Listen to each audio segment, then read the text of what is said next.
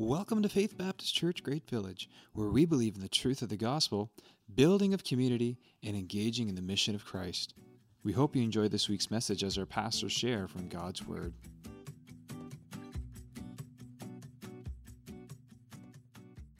I am so excited to have people in the room. Do you know that?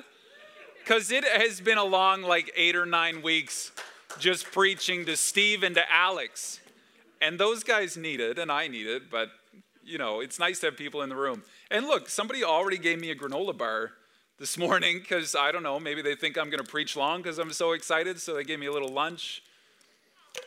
And apple juice is on sale at Sobeys, so it's just it's an exciting time, isn't it? We're starting a new series we're calling Finish Strong. We keep talking about the whole tail end of this pandemic and things are opening up. And what are we in, phase 3 of 5 or 6 phase plan now? It's exciting. So let's talk about finishing strong. What does it mean to finish strong? We're talking about the end of the book of Acts. We're in chapters 24, 25, 26 today. We're talking about the end of the Apostle Paul's ministry and how things ended off and how he finished strong. So how do we finish strong? My title for this sermon this morning is called In My Defense. Today we're going to look at Paul on trial in Caesarea from Acts chapter 24 to 26, if you want to turn there. And it might sound kind of familiar because it's a lot like Jesus on trial the night before he was crucified. Let me give you some of the similarities, okay? The Jewish religious leaders hated Jesus and they hated Paul. They formed a plot to try and murder Jesus, and they formed a plot to try and murder Paul. They falsely accused Jesus. They falsely accused Paul. Jesus stood before the Roman governor, Pontius Pilate. Paul stood before the Roman governors, Felix and Festus. You see all these similarities through it. But you know what one of the big differences is? It says of Jesus that as a lamb before its shearers was silent, so he opened not his mouth before his accusers. He didn't give much defense on his own. But Paul, he had a lot to say, and that's what we're going to dig into today. So, big difference there. Do you ever feel the need to defend yourself? Have you ever been around when a story is being told that you were a part of and you just want to say, no, that's not how it went. Let me tell you my side of the story. Let me tell you the rest. Let me tell you what actually happened. Do you ever feel like that? I feel like in a social media age with people making comments on Facebook and posting pictures of events there's constantly this feeling like we need to defend and justify ourselves. Here's one example. I have a pastor friend who was on a cruise. A picture was taken at the pool on the ship. The pool bar was in the background. You know where this is going, right? Of course, the pastor must have just been cranked the whole time he was on the cruise because there's a bar in the background of his picture, right? But instead of going and talking to him directly, everybody has the conversation behind the scenes. And then it blows up into this big thing and you feel the need to defend yourself. You know what I'm talking about? Have you ever felt that need to defend yourself? What does that look like? We're going to hear some principles from the Apostle Paul as he's actually defending himself. And today I want to play a little game. We're going to go through a fairly long narrative. I'm going to try and give you just the highlights through 3 chapters of the book of Acts. And at the end of each little narrative plot twist, I'm going to ask the question, is this good? Or is this bad?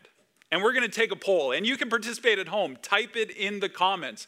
Do you think the situation is good? Or do you think the situation is bad? Is it fair? Is it not fair? Is it just? Is it not just?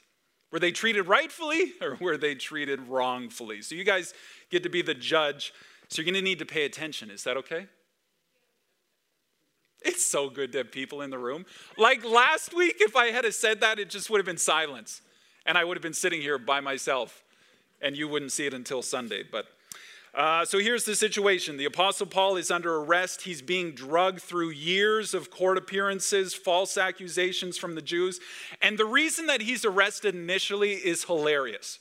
So he's in the temple in Jerusalem. He's finished 3 missionary journeys that we've been digging through for months that are so exciting and such an incredible narrative. He's in the temple in Jerusalem. Now, just before he got in the temple, he was hanging out with a certain someone. Here's what the Jewish leaders had to say. Acts 21 and verse 29. We're going to jump back and get some context in chapter 21.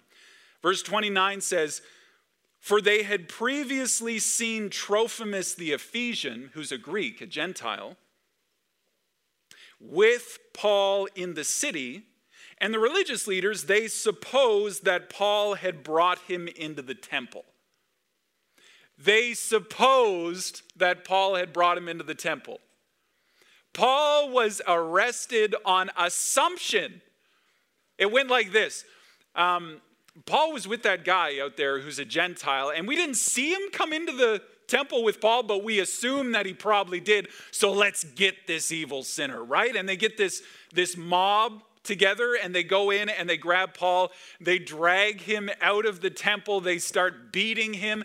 And the only reason Paul is spared is because God's grace in the form of the Roman tribunal marching in and protecting Paul, saving his life.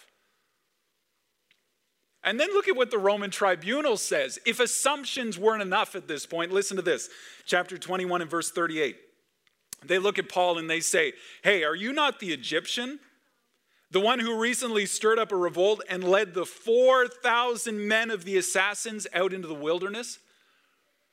So now Paul is not just somebody who brings his Gentile buddy into the temple. Now he's Batman, right? With the Shadow League of Assassins at his side. He's some Egyptian hitman with 4,000 assassins leading them out of the city. Like, where do they come to that conclusion? How would they get that? Wouldn't you want to defend yourself? Paul, an Egyptian assassin leader. Yeah, sure. Okay, poll, the first one. Are you ready? Is this going good or is this going bad for Paul? Who would say good? Who would say bad? Okay, you at home online, what are you saying? Bad? Good? I think it's pretty clear this looks bad, doesn't it? Look at verse 24 of chapter 24. Oh, I skipped a whole section here. My apologies. Having people in the room is throwing me off. I'm just getting excited. It's not fair, is it? Do you ever have somebody say something about you that's just totally not true? You know that feeling. And then instead of asking you directly about it, they go and tell 20 of their friends. And now this whole group of people is assuming the worst about you based on assumption, based on something they saw on social media, something that they heard from somebody through the grapevine, and you don't hear about it until it comes through the grapevine. And then what is it then? It's not a fun spot to be. It's not fair. It's not just. And it happens all the time. On social media, it looks like, did you see so-and-so's pic? Did you see that person's comment? Well, I creeped that person's profile, and you'll never guess who they're friends with on Facebook. Have you been in a conversation like that? Just end it right there. Just step in and say, did you talk to that person? Well, then you probably shouldn't talk to me about it. Because Jesus says, go to the person directly. Don't tell 20 of your friends. Acts chapter 24. So Paul is on trial before Felix.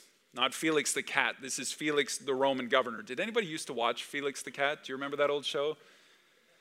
The Romans provide Paul with transport. They provide Paul with security by night because they know the Jewish mob has this plot out to kill him. And now Paul has opportunity to defend himself in Caesarea, up north from Jerusalem. So Felix, the Roman governor in Judea, he's a crooked man who accepted bribes and perverted justice. He twisted the system to get what he wanted. During his reign, crime in Judea was on the rise. Do you think Paul's going to get some sense of justice from Felix? A crooked man who perverts the system to get what he wants? I don't think so either. Acts chapter 24 and verse 14. One of the Jewish religious leaders steps up, Tertullus, which is an awesome name. He speaks up and he accuses Paul of being the one to start the riot outside the temple, when probably this guy, along with other Jewish leaders, were the ones to actually start the riot and make the assumptions. He accused Paul of defiling the temple, of being a leader of the sect of the Nazarenes, which is ridiculous. That's pretty much the opposite of what Paul stands for. Paul says, I didn't start the riots. I wasn't impure in the temple. You can go and ask the guy that I was with. He was with these people, and they will speak on my behalf. Those are false accusations. They're assumptions. And then look at verse 14. He says, but I will confess this to you, that according to the way of Jesus, Christianity that you've heard about, which they're calling a sect, I worship the God of our fathers, believing everything laid down in the law and written by the prophets. What is the law and the prophets? It's the Old Testament, isn't it? It's their Bible that they had at this point in time, the law and the prophets. Verse 16, so I always take pains to have a clear conscience toward both God and man. So Paul says, if I'm guilty of anything, I'm guilty of worshiping God, believing the Bible, and trying to treat both man and God fairly. That's what I'm guilty of. And then it's almost like he has this light bulb moment and he remembers a time where he yelled at these people. So he says, oh, and by the way, verse 21, other than this one thing that I yelled out, I cried out while standing among them, it's with respect to the resurrection of the dead that I'm on trial before you this day. Paul yells about the resurrection, which is like the whole crux of Christianity. If Jesus didn't really rise from the dead, then Paul says we are of all men most foolish and most to be pitied. Our whole faith rises and falls on whether Jesus truly fell in death and rose in new life. If Jesus didn't really rise from the dead, he's not just a good prophet or a good teacher. He's a crazy person because he claimed to be God and he claimed to rise from the dead. So Paul says the real issue we're talking about today is not my behavior, is not these accusations against me. It's because these guys don't like me telling the world that Jesus has the power of life and death, that he really rose from the dead. So let's talk about what really matters. Look at what Felix did. Chapter 24 and verse 23. Then Felix gives orders to the centurion that Paul should be kept in custody. But listen to this, but have some liberty, some freedom, and that none of his friends should be prevented from attending to his needs. That sounds pretty nice, doesn't it? Isn't it crazy how God works? You have Felix, a man who's understood by historians as perverting the justice system to get what he wanted out of it, who stands up on behalf of Paul, protects Paul, houses Paul, feeds Paul, gives Paul an opportunity to speak, allows Paul to have friends visit him, allows Paul to have different freedoms and rights and privileges. So let's take a poll. Has Paul's situation gone from bad to good? Where are we at now? Is this now good? Who would say this is good? Okay, we have a few in the room. Online, would you say it's good? How many people would say, no, this is still bad? Paul's still in prison. He's got this crooked guy looking out for him. Don't trust people like that. Who would say that? Good or bad? I sense we're kind of getting to some gray area here. Do you ever feel like life is in limbo? Like when you look back over the last 15, 16 months, whatever things have been, have you kind of thought to yourself that, have we gotten anywhere? Have we learned anything? Have we learned any lessons? Have we made any progress, that sermon series that we did right before this last lockdown? Or are we just right back to where we started? Paul's in limbo, and he's trying to figure out what all this means for him. Look at Acts chapter 24 and verse 27. Here's the thing about Felix. I told you Felix was a crooked guy. He's just looking out for himself. Here, let's jump back to verse 24. It says, after some days, Felix came with his wife Drusilla. It sounds like one of the evil stepsisters from Cinderella. Wasn't her name Drizella? This girl's name is Drusilla, Drusilia, I don't know. Who was Jewish. Do you catch that bit? Who's she married to? She's married to the Roman governor, Felix. Drusilla, a woman who's Jewish. Now, just think about this. If you were trying to reach and minister to and get the truth of the gospel to a couple who is the Roman governor and a Jewish woman who married into Roman government, who's a Jew but now a citizen of Rome, who would you want to send? The Apostle Paul is a Jew who's a citizen of Rome. now talking to the Roman governor who's married to a Jew. Like, do you see how God is orchestrating these events? Isn't that incredible? Drusilla, who was Jewish, and he sent for Paul and heard him speak about faith in Christ Jesus. Paul, who's being wrongfully detained, has opportunity to give the gospel not just to Felix, but to his Jewish wife at their request.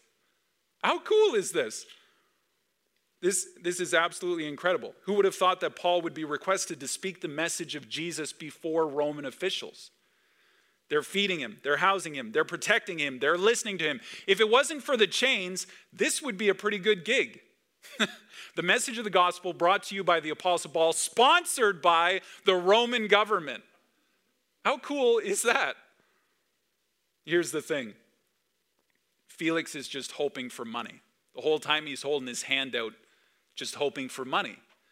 And we see that when we get to verse 27. It says, when 2 years had elapsed. Talk about limbo, right?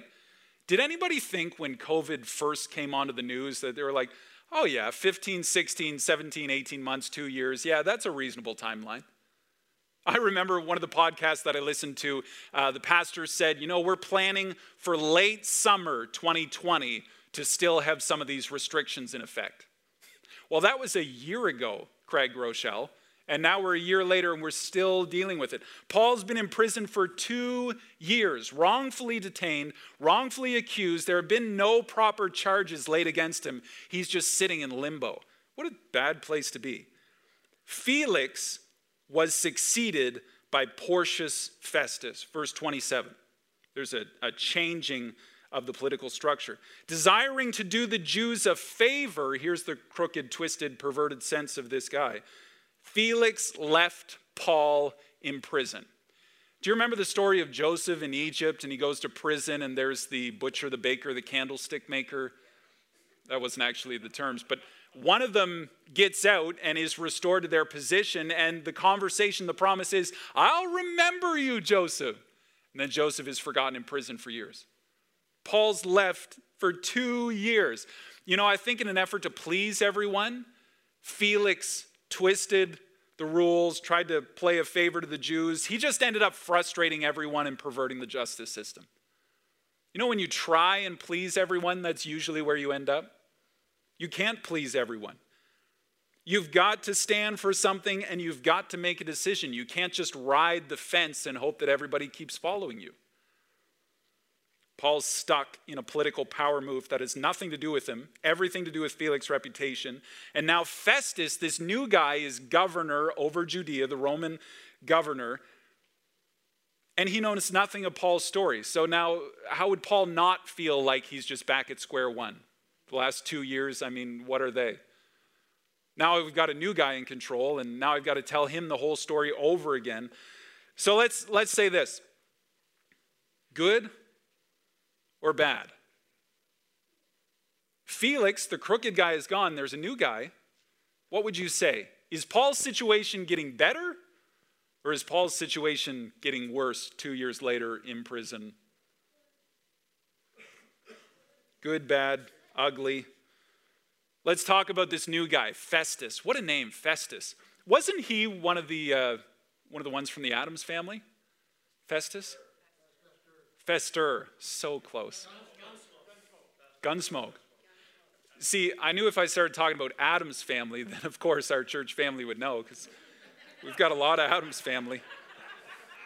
I mean the name, not the characters or the qualities from the show. The chief priests, Jewish leaders, they're still wanting Paul put to death 2 years later. They're still fuming and feuding. When you hold a grudge, that's exactly what happens. You keep on holding it.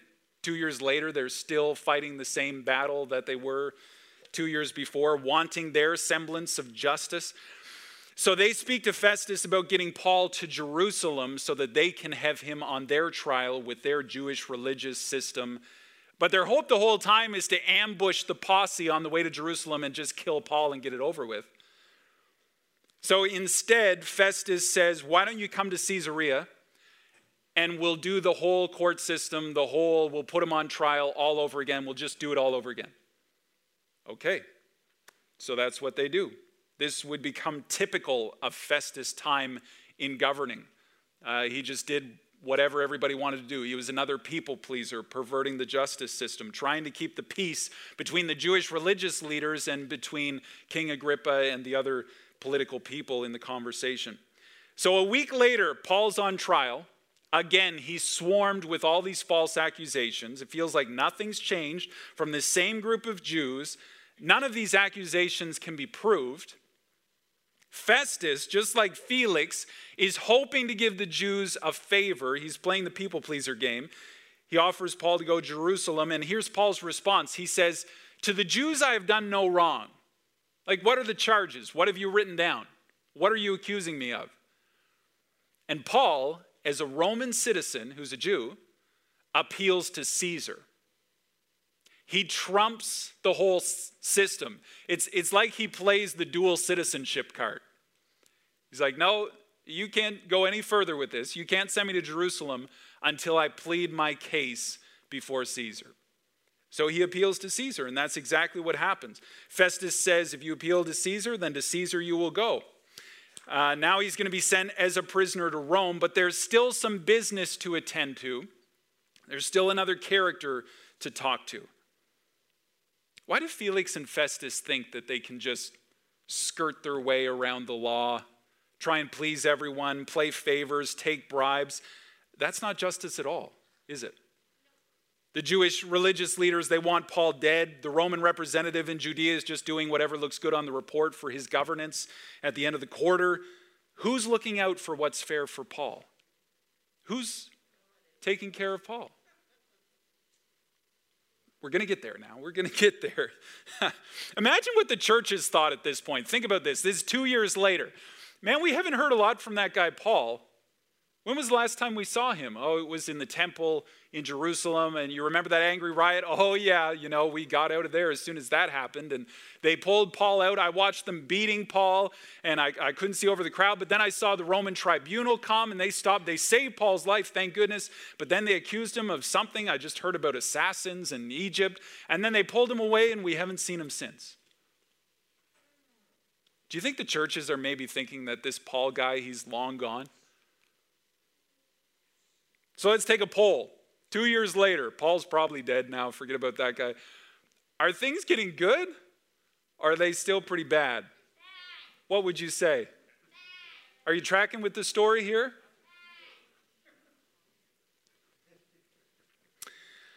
Let's talk about King Agrippa and Bernice.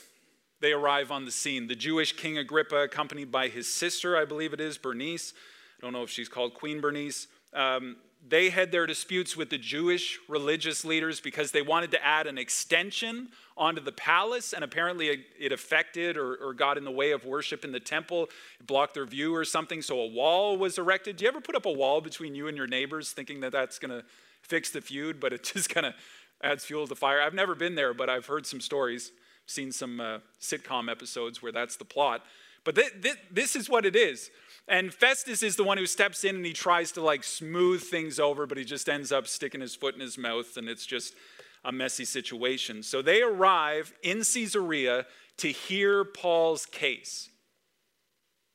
Festus explains that the Jews' main concern against Paul was a religious one, and therefore he didn't know what to charge him with. He didn't know what to write down. He figured that Paul should just go with the Jews, but then he's appealed to Caesar, so now we've got to do something with this. But before we ship him to Rome, we got to make a proper accusation against this guy. So look at how Festus describes this. Acts 25 and verse 19. Rather they, the Jewish religious leaders, this is Festus talking to King Agrippa, they had certain points of dispute with Paul about their own religion. Listen to this. About a certain Jesus who was dead, but whom Paul asserted to be alive. Now just picture this. You think just 2 or 3 decades earlier, the message of Jesus has been a carpenter traveling with a group of blue-collar guys through small fishing villages in Galilee and stepping into Jerusalem a few times.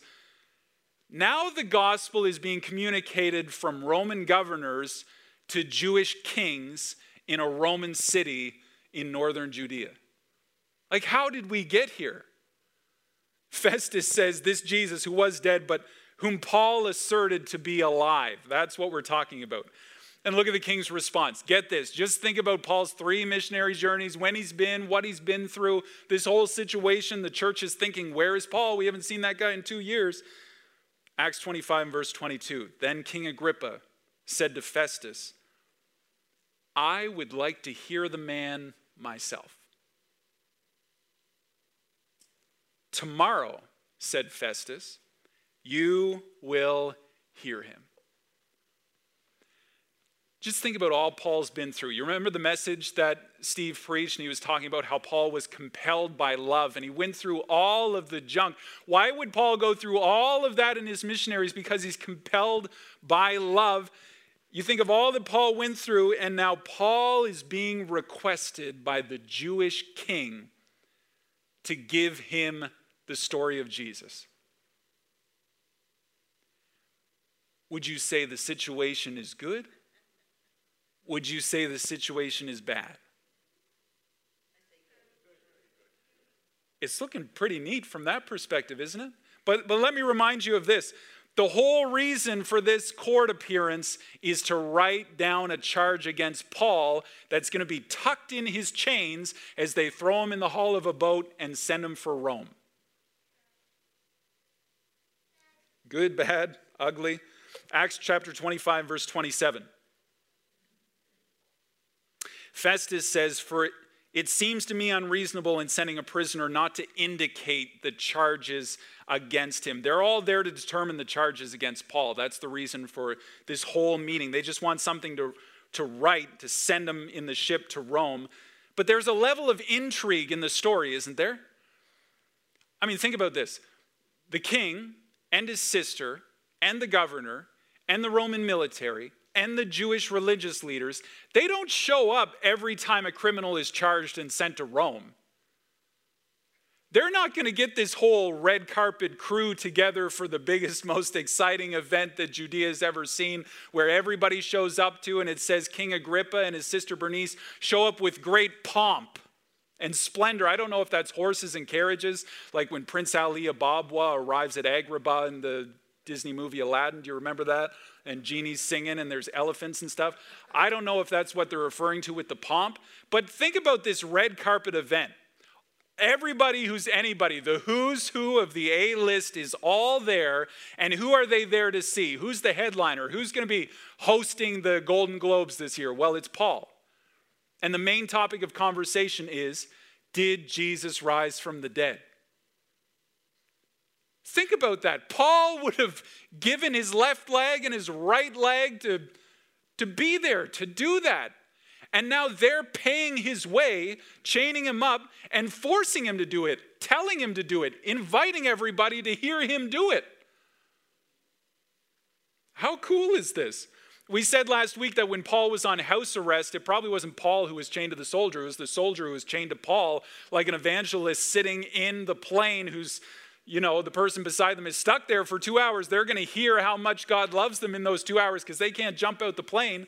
Well, Paul's here, and they're asking him to give them the gospel. Tell us the whole story. Could it be that when people wish to argue or question or accuse you or call you names, maybe saying that this is an opportunity that God is giving you to communicate the gospel? Maybe like your coworker in the break room saying, so you're telling me you believe in a carpenter from 2,000 years ago who lived in some obscure village, who claimed to be God, who said he was going to rise from the dead. But then they follow it with, tell me more, right? That's a crazy story. This is intriguing. I just need to hear more. King Agrippa says, I've got to go there and I've got to hear this for myself. I can't read it next week when it comes out on the weekly tabloid. Curtis got that. So Festus calls the courtroom to order. Here's the final scene. Are you with me? Is this good? Is this bad? Festus calls the courtroom to order. King Agrippa speaks up. Paul, you have my permission to tell the story for yourself. How cool is that? Oh, never tell a preacher that he has full permission and go speak whatever he wants. Be here all day. Tell the gospel, Paul. Tell it in your own words. You have my permission. Paul tells the whole story. How he is a Jew, raised as a Pharisee, persecuted the church with authority from the chief priests. I wonder if that point he pointed over, and those are the guys right there who wrote the letter for me to carry to Damascus. They're right there. And then King Agrippa's like, wait a second, you're one of them? You were trained as one of them? You got written permission from one of them? Can I see that? This guy is one of you guys? This is hilarious. This story just gets crazier as it goes. And he says, about seeing Jesus on the road to Damascus, being blinded by the light, being commissioned by Jesus, the mission, the purpose that Jesus had sent him on, and how he's preached the message of Jesus from that day since. And now I've just got to read to you the next part, because this story is so good. I just end up repeating the whole thing. So just let me read it. Acts chapter 26 and verse 24. As Paul was saying these things in his defense, Festus said with a loud voice, Paul, you're out of your mind. Your great learning is driving you out of your mind. But Paul said, I'm not out of my mind, most excellent Festus, but I'm speaking true and rational words, for the king knows these things.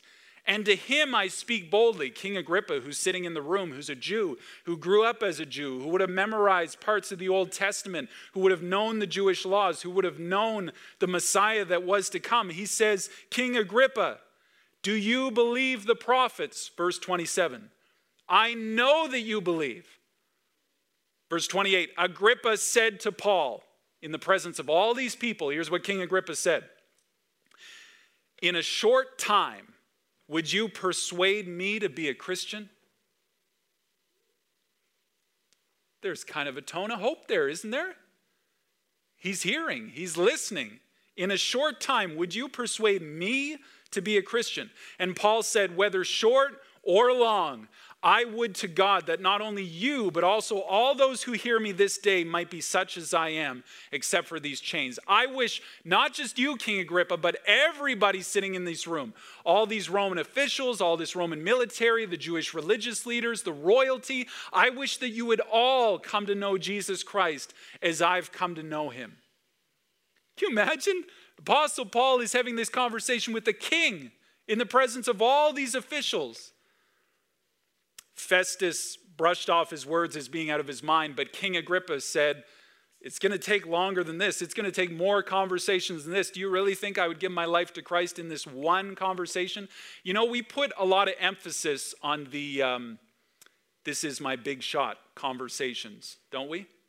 When the moment is right, then I'm going to give it. And we think that we're going to take somebody from A to Z in one conversation. But the reality is, if we just push them a notch towards knowing Jesus more and understanding the love of God and understanding their place under the Creator, that they would know that in humility we need to lower our knees to the Lord of heaven and earth because he gave his Son in death for us, who rose again from the dead to give us new life and hope and a purpose and things that this world cannot offer. If we could just push them to B or to C or to D and allow God to work through us and allow God to give the increase, isn't that the way we should look at these conversations? Isn't King Agrippa saying, in a short while, I'm not going to make this decision? Isn't that little sense of hope what Paul was called to do? Didn't Paul fulfill the mission right here and now? Personal testimony is powerful, especially in a court system. Eyewitness testimony, I mean, who can argue with that? It's game changer. Paul's testimony was centered on Jesus, his life before Jesus and his life since. And then look at verse 30. Then the king stands up. When a king stands up, it means something, doesn't it? And the governor and Bernice and those who were sitting with them, all the bigwigs. And when they had withdrawn, they said to one another, they get this little huddle in a back room. They're like, we're going to make our decision now. This man is doing nothing to deserve death or imprisonment. Does that sound like the trial that Jesus was on the night before his crucifixion? This man has done nothing wrong. Verse 32, and Agrippa, the king, said to Festus, you know, it's just too bad. This man could have been set free if he had not appealed to Caesar. They were going to set him free, but he appealed to Caesar. Now let me ask you, Has the situation gone bad? Or is it good? Like King Agrippa's in Paul's corner. Man, we were going to set him free. It's too bad he appealed to Caesar. What would you say? Did Paul make a mistake there? Does look bad. Surface level, right? Well, let's get beyond surface level. Let's get a little deeper here. What do you think? He could have been set free. They had no accusation to write about him. Sounds like Jesus on trial when Pilate washed his hands clean and said, this man is innocent. Herod couldn't be bothered. Someday the judge will judge the living and the dead, and justice will truly be served. But until that day, these are the systems and these are the stories that take place, and true justice is not served. Let's finish off talking about some theology, if we could. God's providence. How active and in control is God in everyday life situations? Completely, okay. We know God's in control, but we also believe we have a level of free will and choice. Adam and Eve in the garden, they had to choose whether or not they were going to eat of the tree of the knowledge of good and evil, and they ended up eating from it. They made the wrong choice. We know that God is sovereign, which means he's over all. He's sustainer, which means he's under all. He's literally holding it up. He's omniscient, so he knows all. He's omnipresent, so he's everywhere in and through all, and he's all powerful. But somehow in this mysterious relationship between the creator and the creation, he gives us free will. How do those correspond? When we talk about God's providence, we say things like this: why would God allow that to happen? Or we say, I'm so glad that God stopped that car in the intersection. Or we say things like, man, when I got that diagnosis right at the start and we were able to treat it, that was God's timing, right? You've heard things like this. God is moving. God is active. He's not some grand clockmaker who spins the hands and then sits back and watch creation flow out. He's active and involved. He cares for the sparrow. He clothes the lilies. He has every hair of your head numbered. He is active and involved and caring and invested and working. You see, we love to talk about God's providence when things go right, when things are good, when things are just. But when things aren't fair, when situations are bad, when justice isn't served, how do we communicate God's providence then? What do we say? God, if you're in control, why did my mom get cancer? Why did my husband walk away? Why did that car accident change my life forever? God, why didn't you intervene? That's providence. Why didn't you step in? Why didn't you stop it? I know you can. You're all powerful. You're sovereign. You're sustainer. You're in and through. You could have. Why didn't you? That's how we talk about God's providence. You know, my favorite verse on God's providence is Romans chapter 8 and verse 28. And you can probably quote it with me. Elsie and I made it our relationship verse like 14, 15 years ago. It says, and we know that in all things, every situation, the good, the bad, the ugly, whether you think Paul's having a good day or whether things are looking really bad, in all things, God works for good. God works all things together for good to those who love him and are the called according to his purpose. But how do we translate that when things are bad? God, how could you be working this together for my good? I'm falsely accused twice, arrested, forgotten in prison for 2 years. Now I've got these crooked guys trying to figure out my justice, and I've got Roman and Jewish, and this situation looks bad. How can you work this together for good? I think in the conversation on God's providence, it all hinges on the definition of good. What is good? Now, I put you through that painful process of good, bad. Is it good? Is it bad? And some of us chose good, some of us chose bad, gray areas. It looked clear at times. It looked confusing at times. Maybe you thought I was leading you to say one thing. But how do you define what is good and what is bad? Well, the definition of good is then directly tied to that term purpose in Romans chapter 8 and verse 28. And we know that in all things God works together for good to those who love God and are called according to his purpose. Things that are good contribute towards the purpose. So what is God's purpose? If it's good for God's purpose, then it's good for us. God's purpose in the universe, through his word, in your life, is his plan of redemption through his son, Jesus Christ. That's the message. That's the purpose. That's the goodness. We refer to it as the good news, the gospel. So what's good for the good news is good for you.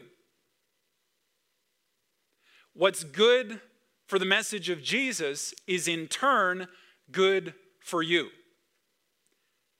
So we can throw around terms like fair and justice and standing my ground, standing up for myself. But in reality, what is good for the gospel is good for you because the gospel is good news for you. Are you following my train of thought?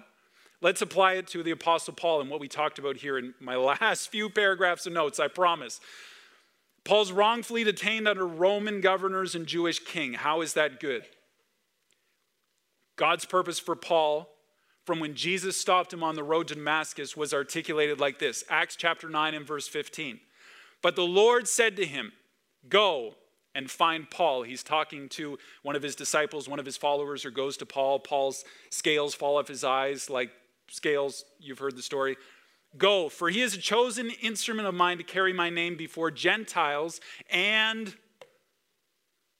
kings. Man, it's good to have people in the room. Kings, and the children of Israel. God prophetically announced, I don't know if you call it prophecy, if God's saying it, but he knows the truth about the future, and he announced that Paul would preach the gospel to Jews, Gentiles, and kings. We just read about King Agrippa saying, Paul, tell me the story. You have my permission. The situation was good in that it accomplished the purpose that God declared for Paul when he was on the road to Damascus. Not just speaking before King Agrippa, but also being a prisoner in Rome. Acts 23 and verse 11. The following night, the Lord stood by Paul and said, take courage, Paul, for as you have testified the facts about me in Jerusalem, so you must testify in Rome. Paul appealing to Caesar wasn't a slip of the tongue where he made a mistake and he could have been free and he could have planted more churches. It was a fulfillment of God's plan for the movement of the gospel to Rome. And Paul is fulfilling the mission that God sent him on. You might think, well, that's a version of good, but it wasn't good for Paul. I mean, you know what the poor guy went through. Chains, accused, mistreated, shipwrecked, never seeing freedom again. But here's the thing. What's good for God's mission is what's best for you. What's good for the good news is what's good for you, because the good news is good news for you. There's nothing better.